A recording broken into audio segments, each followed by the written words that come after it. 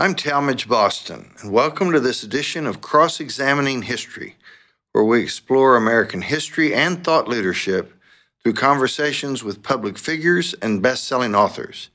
Today, I'm interviewing former Secretary of State James Baker, who served under President George H.W. Bush and before that served as White House Chief of Staff and Secretary of the Treasury under President Ronald Reagan.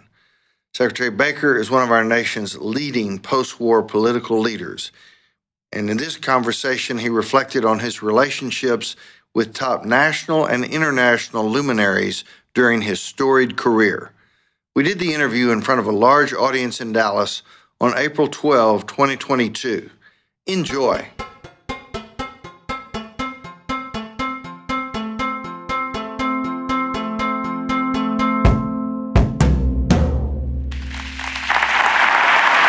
Thank you very much, Talmadge, and thank you, ladies and gentlemen. It's a real pleasure for this Houstonian to be up here in Dallas.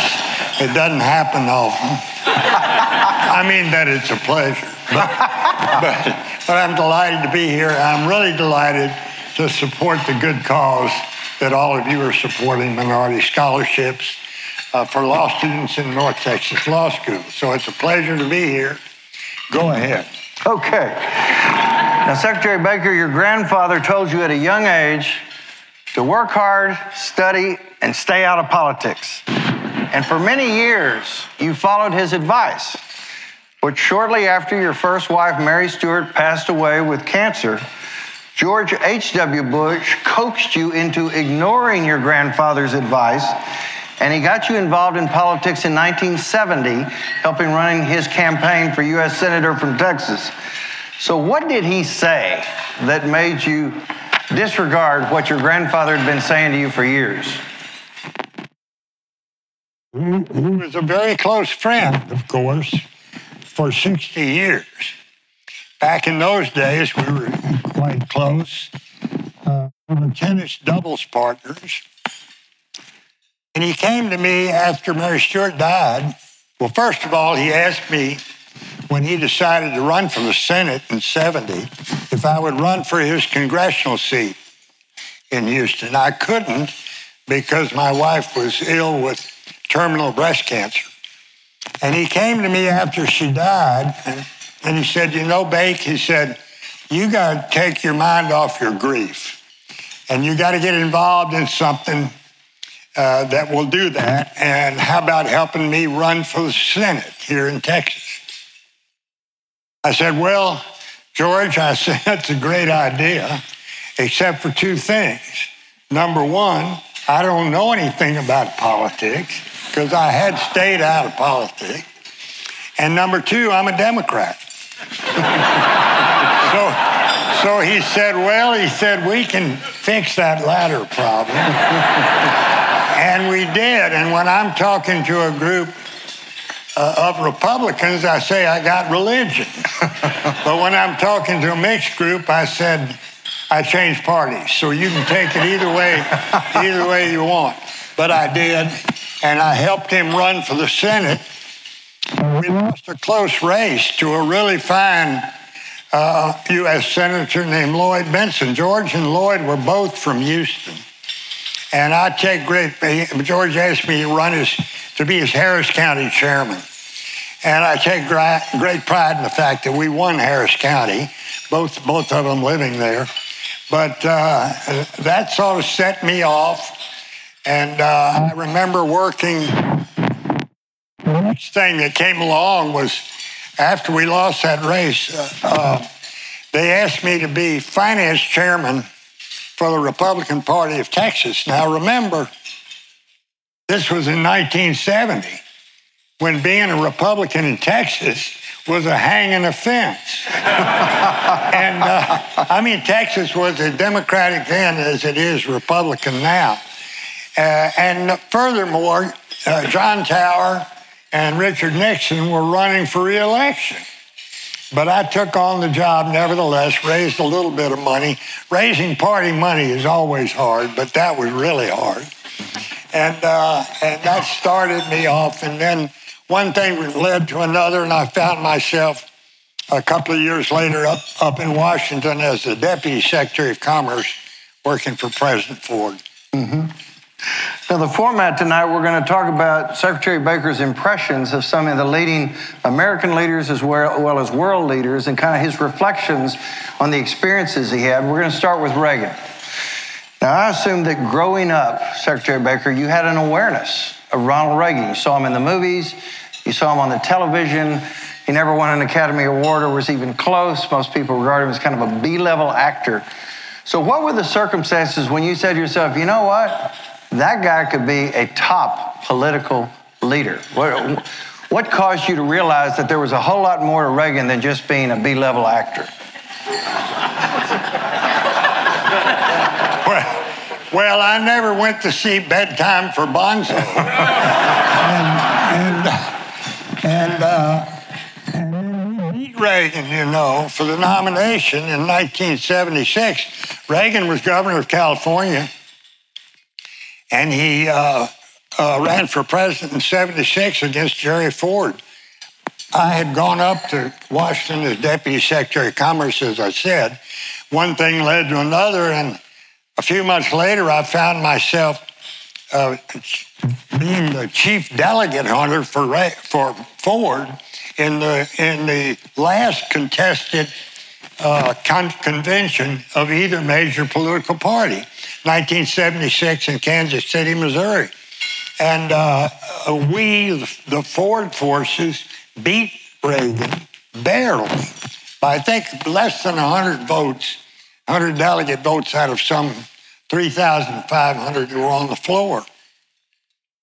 And so that gave me a pretty good idea that he might be a formidable political figure when he almost knocked off an incumbent president.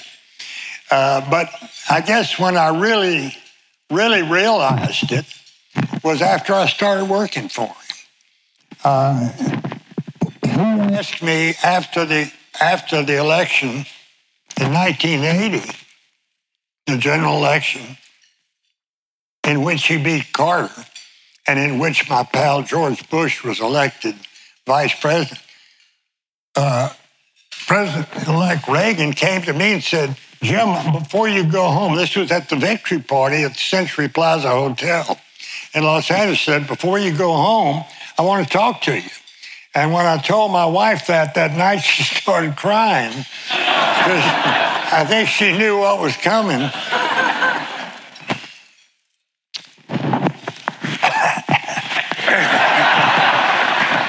I didn't think it was that bad.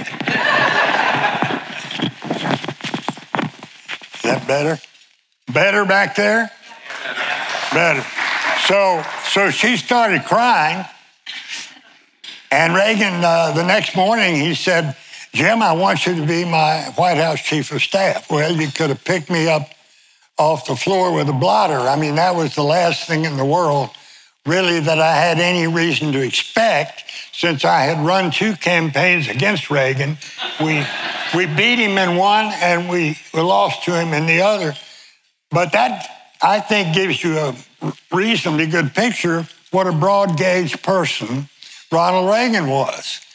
And I don't think, frankly, that it will ever happen again in American politics, that a president-elect would go to the campaign chairman for his closest rival and ask him to be his chief of staff.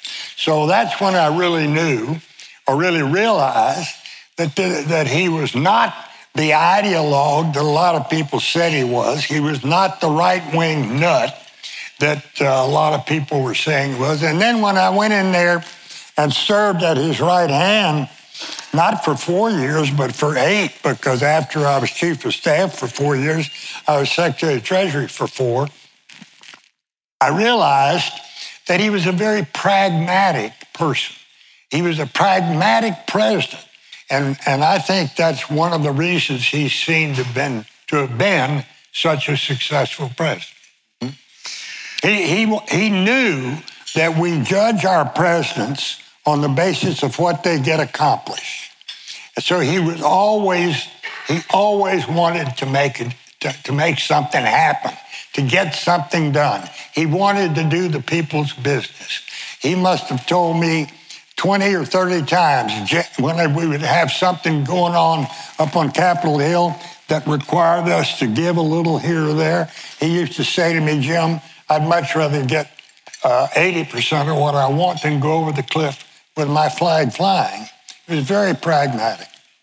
Well, of course, you were a big part of his success. For those of you who haven't read it yet, I encourage you to read The Man Who Ran Washington, which was a top biography, came out 2 years ago. Also, pull up on PBS the documentary on Secretary Baker, The Man Who Made Washington Work. So I'm assuming that was a real pleasant surprise that the president you're working for had the same appreciation for the importance of principled pragmatism that you did in getting things done. Yes, indeed. But that's where he was. That's where he came from. And that's what he believed in. And you can, I can give you a number of examples, more than I can articulate here, where he was willing to take less than what he first started out asking for in order to make sure he got something and didn't just go over the cliff with his flag flying. Now, after President Reagan's second term ended, of course, George Bush won the 1988 election, became our nation's 41st president, and he named you to serve as Secretary of State. And you accomplish everything that Secretary Blinken said last week, saying you were the most important unelected official in the U.S. government since World War II. But particularly in the area of foreign policy, President Bush had unequaled success over the course of his 4 years. So you were in the big middle of it. Talk about that teamwork led by President Bush and what made it work so seamlessly going through one major international event after another. Well, I think for anybody to be successful as Secretary of State, you have to have a seamless relationship with your president, because both of those individuals have, to some extent, overlapping jurisdiction on the issue of foreign policy, foreign affairs, security policy. So that if there's any daylight between the president and his Secretary of State, Secretary of State's not going to succeed. I tell people I had a perfect situation. My president was a friend for 60 years. He was my daughter's godfather, and I ran all of his campaigns. Now, who is going to get between me and my president? Nobody.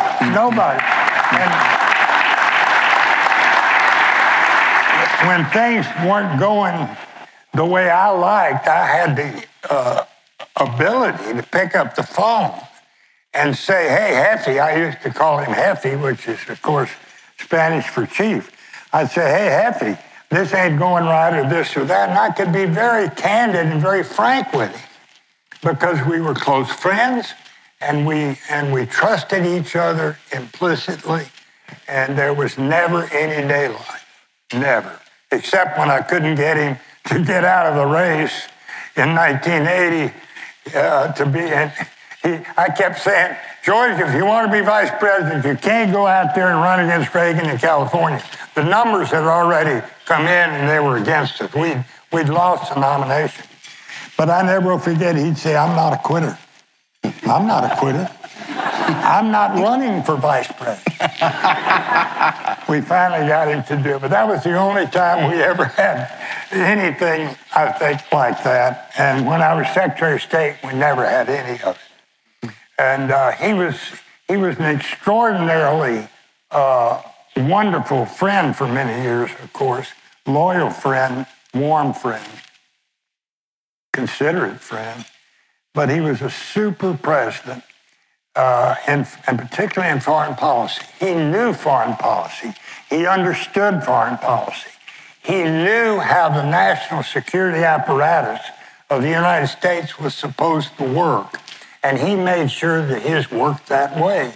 And you didn't see, in those 4 years, you didn't see any backbiting, backstabbing, or all of that in the national security apparatus like you have in other administrations. He knew how to structure it. He saw to it that it operated smoothly. Yeah. Not that we didn't have disagreements.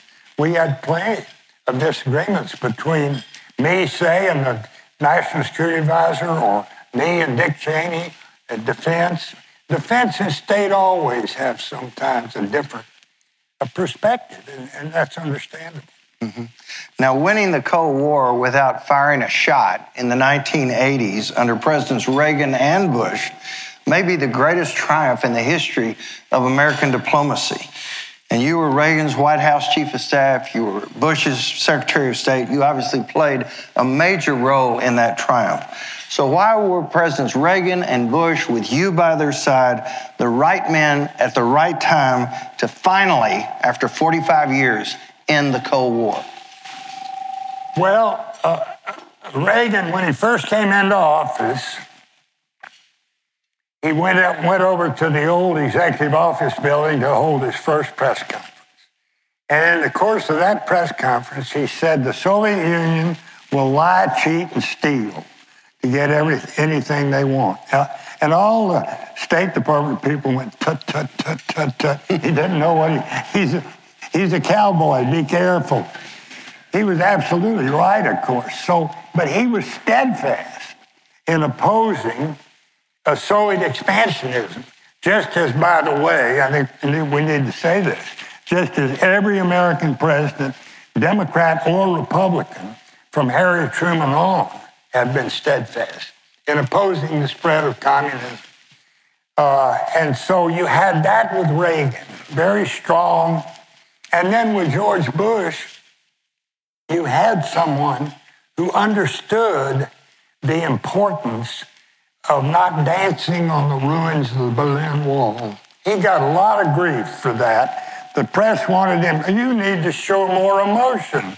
Here you are, 40 years of the Cold War over, the wall is down, you've won. Why aren't you more emotional? Well, George knew that we still had a lot of things we needed to do with Gorbachev and Shevardnadze, and he wasn't going to stick it in their eye, notwithstanding the political flack that he caught for not doing so. He was a very, very knowledgeable and good foreign policy president. Mm-hmm. Now, while you were Secretary of State under President Bush, Saddam Hussein invaded Kuwait in August 1990, which led to the Gulf War and Operation Desert Storm in early 1991. And you and President Bush succeeded in putting together an international coalition backed by the UN, also got Congress to support the effort. And then once the fighting started, in a space of 100 hours, we achieved our objective and expelled the Iraqi forces from Kuwait. So as you've said and others have said, it was a textbook perfect example of diplomacy to put together a coalition and the war machine to bring Saddam and Hussein in Iraq to their knees. So what were the most important elements in having that diplomacy, perfect diplomacy, jive with the perfect execution of the war machine? As you saw it from Secretary of State, why did it work so well, so flawlessly? Because we had a good leader in President Bush. And he knew what needed to be done. In fact, he said shortly after Saddam invaded Kuwait, he said, this will not stand, this aggression against Kuwait. So there was never any doubt in his mind that we were going to reverse it. And we had a lot of toing and froing on the way to get there, whether or not we would go to the UN, whether we would, what we would do in certain circumstances. But President Bush understood how foreign policy should be exercised and how security policy should be performed, and he was just an outstanding leader. That's the reason that worked so well, particularly at the end there when Saddam invaded. And I have said, and I repeat many times, that this was indeed a textbook example of the way to fight a war. President Bush told the world what he was going to do. He then went out there and got the world to support it in the form of a UN Security Council resolution authorizing force against a member state of the UN that happened to be an Arab state. He did exactly what he said he was going to do. Nothing more, nothing less, brought the troops home, and then we got everybody else to pay for it. We didn't pay for that war. and let me tell you how that came about. I was the point man. I had to go up to the Congress and testify about what we were going to do. And there was very little enthusiasm. In fact, there was outright hostility to the idea, because people forget that President Bush served his 4 years without a Republican House or a Republican Senate. He had a completely Democratic Congress. And boy, they gave us hell. You're going to go to war? How many bodies is it going to be worth, Mr. Secretary? How much money are you going to spend that could better be spent on these social programs? So I went back to the White House. I said, George, we're going to have to find a way to counter that, or you got no chance of getting the Congress on board to support it. So we did two things. We went to the UN Security Council, very controversial matter at the time. Cheney was against it. Margaret Thatcher was against it, but it turned out all right. And then we, I'm trying to remember what the second one was. Well, after you got the UN support, then you're ready to go to Congress. Yeah. Well, then we went to Congress and barely got the vote. But we had to go. That's it. We had to go get everybody, get the rest of the world behind us before we could get the American people through the Congress to support it. And so it worked. It was a close run thing, but it worked. Mm-hmm. And it worked quite well, as a matter of fact. President Bush was pulled and tugged in the debate about whether to go to the UN.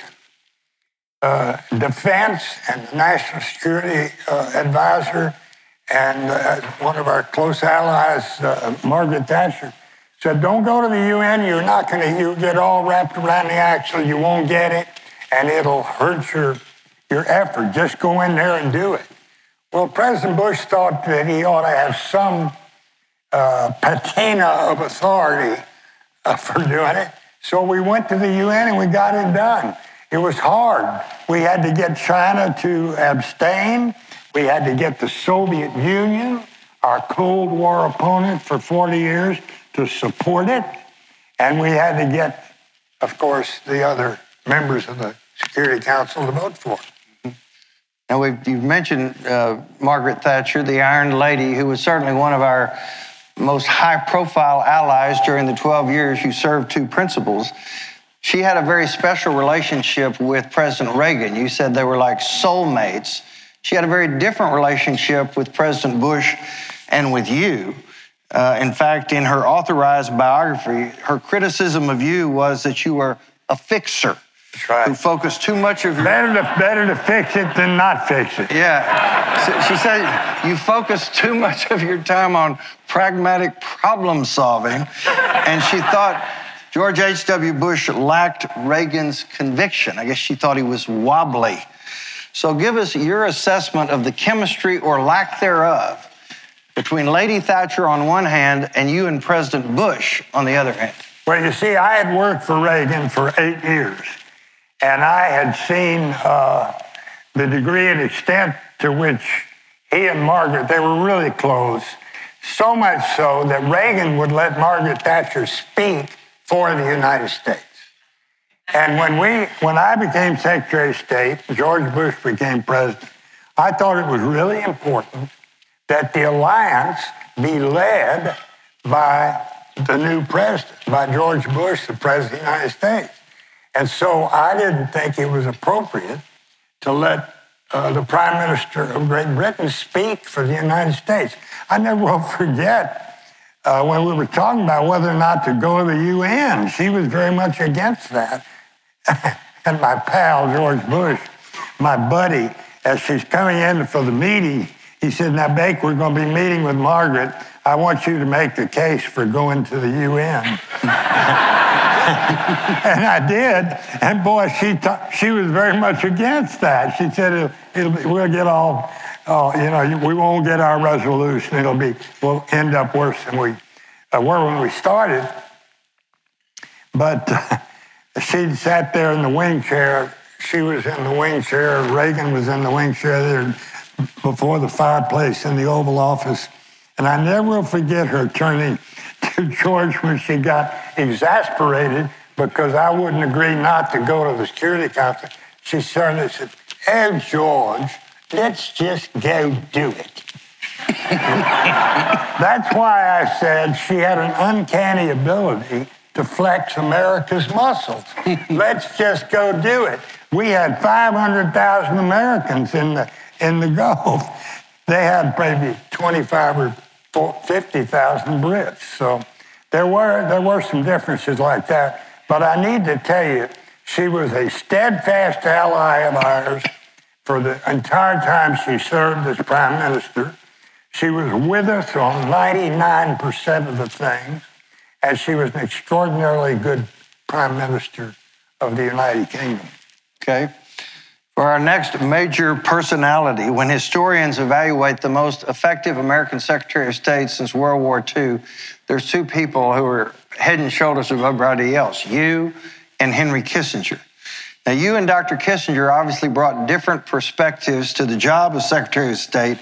In Peter Baker's book, he said Kissinger was, quote, a political strategist and grand architect of history who saw himself as a latter-day Metternich shaping the forces that guided the world, whereas they said you cared less than Henry Kissinger about historical context, but sought to make diplomatic deals like a corporate lawyer, a problem solver animated by the challenge of finding ways to get things done. So there are two very different approaches to solving international problems. So I know you and Henry Kissinger got off to a rocky start at first, but at what point did you make peace and ultimately develop a form of friendship?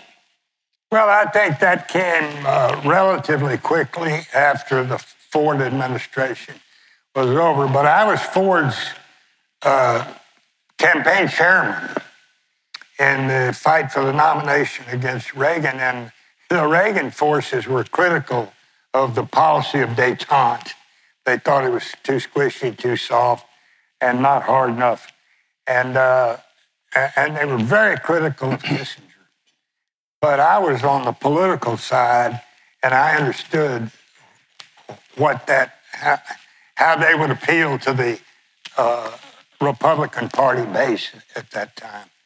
And so we were not as supportive of Henry, I don't think, as Henry sort of wanted us to be. I remember going to, I was a lowly deputy secretary of commerce, so they sent me to Oklahoma one time to a fundraiser. And I'm sitting around a swimming pool with a bunch of people there, no press in attendance. And they said, this is Oklahoma Republicans now. Will Dr. Kissinger be in a second Ford administration? And I said, well, I can't conceive of that happening. But there was a stringer for the Daily Oklahoman there, or the college newspaper there, and she printed it.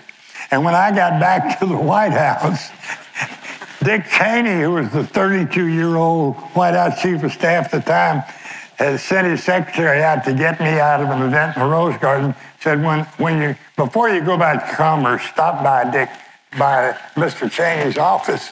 And I did. And Dick looked up. I knew him pretty well. We were friends. We fly fish together. He looked up at me with that crooked smile and said, I understand you announced Henry's resignation. And I said, what are you talking about? I did not. He said, I got the wire copy right here. I thought, well, my days in federal government are over. This is it. Because Henry was bigger than life. And but Dick said, no, don't worry about it. Go back and make it right with Henry. So I went back and got on the phone and groveled my apologies to the Secretary of State, who didn't accept them very. He kept a knee on back the whole time. But finally, we became friends, and today I'm proud to say we were really close friends as former secretaries of state. Now, a key figure in our being able to win the Cold War was Soviet General Secretary and President Mikhail Gorbachev, who was strongly influenced by his foreign minister, Edward Shevardnadze, who was your counterpart as Secretary of State. So what was it about Gorbachev and Shevardnadze that caused President Bush and you to believe you could trust them as opposed to their predecessor and you could actually move the needle with them while they were leading? Well, for one thing, Margaret Thatcher and Helmut Kohl, who was Chancellor of the Federal Republic of Germany, both told us that they thought we could do business with Gorbachev. Reagan had done some business with Gorbachev. They never could make a deal in Reykjavik, but they'd done some good things together, and so it was our view that perhaps we could. I think that Gorbachev and Foreign Minister Edward Shevardnadze will be treated extraordinarily well by history because they're the first Soviet/Russian leaders who refused to use force to keep the empire together. Now, isn't it ironic that we sit here tonight, we have another leader, autocratic leader of Russia, trying to use force to put some of the empire back together. It's regrettable, very regrettable. I think people ought to remember, though, that for 15 years after the wall came down, we had good relationships with Russia under the leadership of Yeltsin and Putin. 10 years with Yeltsin and 5 years with Putin. So it wasn't until he got in domestic political trouble in Russia, in my view, that he adopted this hard line toward the West and the United States. He needed a whipping boy, and we were the whipping boy, and here we are. And it's really regrettable when you think about all that we got done, all of the big arms control agreements, the Chemical Weapons Convention, the START I, the START II treaties and all that. And now we're back, absolutely back in a Cold War with Russia. And not only that, we're in a Cold War with China at the same time. And it's regrettable, but it's the way it is. And we ought to be thinking about approaching these two Cold Wars the same way we approached the first one. Mm-hmm. Now, we're going to close tonight with your thoughts on our two most recent presidents. First, Donald Trump. In the Baker Glasser book, they open with you describing you as kind of wrestling in 2016. Can I really support Donald Trump for president? And obviously he got elected. He had 4 years. Many people feel great about many of his policies, although I don't think many people feel great about his character. So how do you think history is going to evaluate him and his presidency, Donald Trump? I don't think very well. Again, I'm one who agrees with some of his policies. I tell people I think we had the right message. We Republicans had the right message, but the wrong messenger. And that's the way I feel. He talked to me, your book recounts our discussions about when he just had sold up the nomination, he was moving to the general election. But he right now is a problem for the Republican Party. But I, for one, I'm sort of an optimist, and people say, "Isn't it terrible what's happened to our country?" That's not my view. I think our founding fathers were really wise, and they created a country here with a system of governance that has checks and balances. And I've worked 4 presidents now, and I know the limits on what a president can get done. And so even as autocratic as he was, there were serious, significant limits on what he could get done. But I still think some elements of the message were really good, but the messenger was not someone that I could be proud of as a president. I think he appointed 3 very fine justices to the Supreme Court. And that's one of his most, from the standpoint of a conservative Republican, one of his most significant accomplishments. I don't know whether he's going to run again or not. You tell me. Anybody's guess. Now, Joe Biden got to Washington, D.C. in 1973, so he was basically there the whole time you were there. Give us your assessment of him during the time you knew him when he was a senator, as well as how you think he's doing as president. He's been down to my institute twice. I worked with him particularly when he was chairman of Senate Foreign Relations. I like him as a person. I worked well with him back in those days. I'm very, very disappointed in the leftward drift of his administration. And I think that he's got himself a peck of trouble right now because he violated Economics 101, which says if you spend more than you bring in and you print money, just print money to cover it, inflation's going to start creeping in. And guess what? It's not transitory. We're here. It's big. This cut. Inflation is an issue that really cuts politically. Really cuts politically. So what's your evaluation of what America has done thus far in connection with the Ukraine? All right. I've just come from this session with the Secretary of State, and I told him what I'm going to tell you. I think they've done a pretty good job of walking the line between helping Ukraine and not contributing to a wider conflict.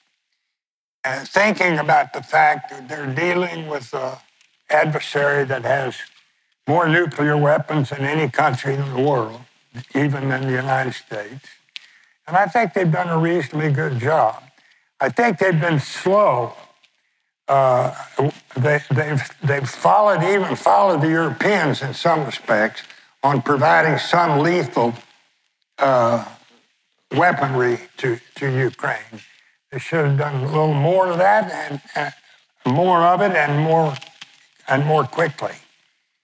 But everybody's got to be extraordinarily proud of the performance of the Ukrainian people and their leader. I mean, they're not going to give up.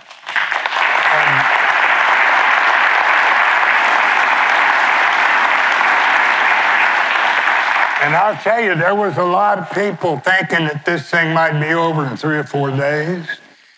But you know, we've been training Ukrainian forces for some time. So they know how to fight, and they've got the added incentive of fighting for their homeland. My last question comes from Margaret Spellings, and I've heard you do this before. Here you were, a very successful lawyer in Houston, and there came the call of public service. And you gave a substantial part of your career to that. We've got a lot of these wonderful Hughes scholars in the audience tonight. I'm happy to see so many young lawyers here with a bright future ahead of them.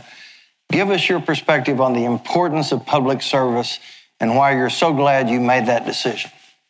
Well, I think as I told somebody earlier today, it's tremendously rewarding to be able to give something back to the very finest country in the world. And I'll tell you, I went to 90 plus countries as Secretary of State, and I saw the way they look at the United States and the awe in which they look, most of them, at the United States. Some of them resent us, but they admire our strength. And I think being able to give something back to this country is a really, really rewarding experience. Whether it's in the military, whether it's in public service, whether it's politics, whatever it is, everybody ought to want to give something back to Uncle Whiskers, because when you think about it, think how good he's been to all of us. I mean, we got the finest, very finest country in the world. You fly to 90 plus other countries, you see how great this country is. And public services. George used to say when we were campaigning, he had this speech, he'd say, "My father inculcated in me a love of public service." I said, "George, don't say inculcated." I said, people think that's a venereal disease.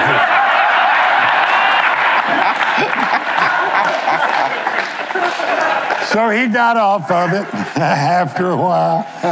What a beautiful human being. You know, nobody's been luckier than I am.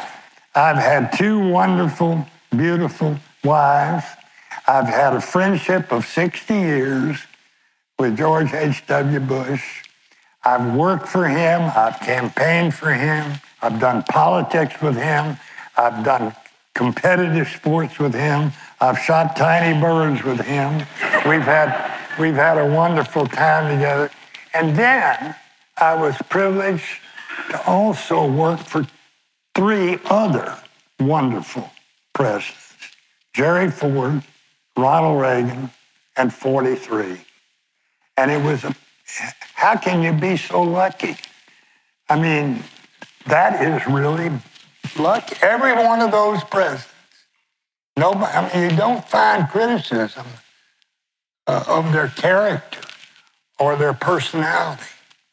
You have people who disagree with their policy positions. Okay, that's understandable. But they were all fine men of great character and integrity.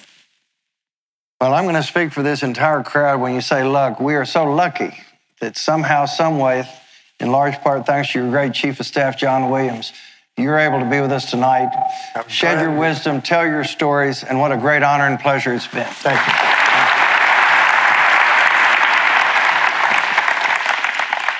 James Baker is one of my heroes.